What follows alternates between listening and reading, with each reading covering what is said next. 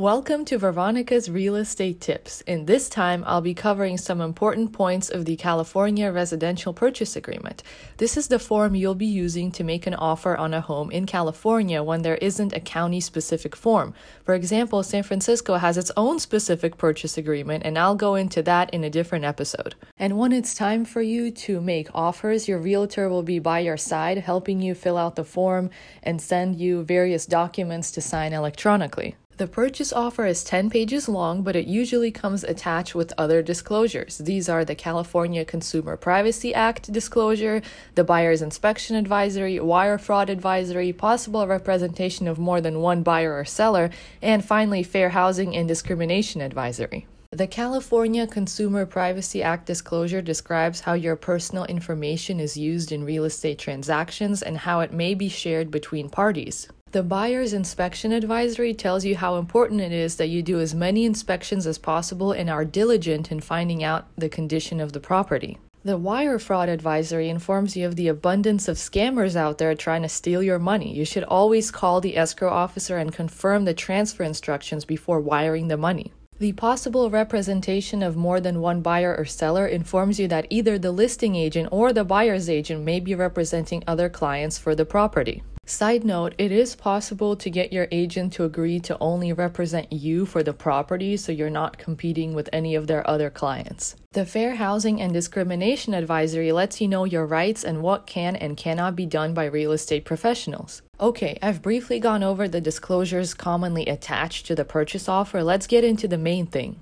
The first page of the purchase offer has a bulk of information. First, you are asked to confirm your representation, the agent representing you in the transaction. Then you are asked a bunch of questions about how you will be financing your purchase. Questions like, what amount will your earnest money deposit be? Typically, it is 3% of the purchase offer price. Will you be using cash or a loan? If you'll be using a loan, you're asked to provide the amount, the interest rate, and the percentage points. Your lender will help you out to fill this out. On page 2 of the purchase offer, you can specify whether you obtaining the loan is a contingency or whether your financing is non-contingent. It's worth saying that sellers prefer clean, non-contingent offers. If your offer is contingent on a loan, the loan contingency is usually 21 days, the amount of time it takes your lender to underwrite your loan. Toward the bottom of page 2, you get to allocation of costs. This is where you get into the nitty-gritty of who pays for what. In season 1 of the podcast, I explain who typically pays for what. These costs include escrow and title fees, HOA fees, transfer fees, and some fees that may apply. On page 3 of the contract, you get to which items are included or excluded from sale. If you want to keep the refrigerator, washer, and dryer, make sure to check the appropriate boxes. Toward the bottom of page 3, you get to closing and possession. This is where you write in when the escrow will close, which is something your lender tells you. Page 4 of the contract provides some general information about natural environmental hazards, Megan's Law database, and tax withholding. Page 5 concerns the buyer's investigation of the property and title. It basically explains how buyer investigation works and how the buyer gets title to the property after the sale. Page 6 is about contingency timelines and how much time the buyer has to remove each contingency.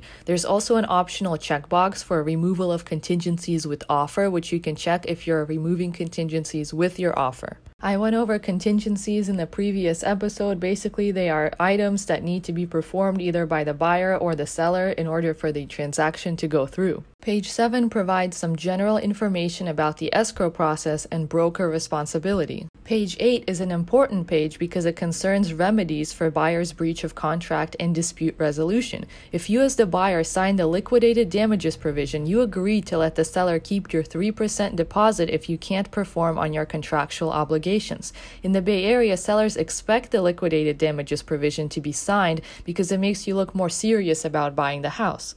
There is another important provision to sign, which is the arbitration of disputes. Sellers expect you to have it signed because then you agree to arbitrate any disputes instead of going to court. Page 9 has some definition of terms used throughout the contract and also provides an optional checkbox that buyers check if they're signing the agreement in a representative capacity.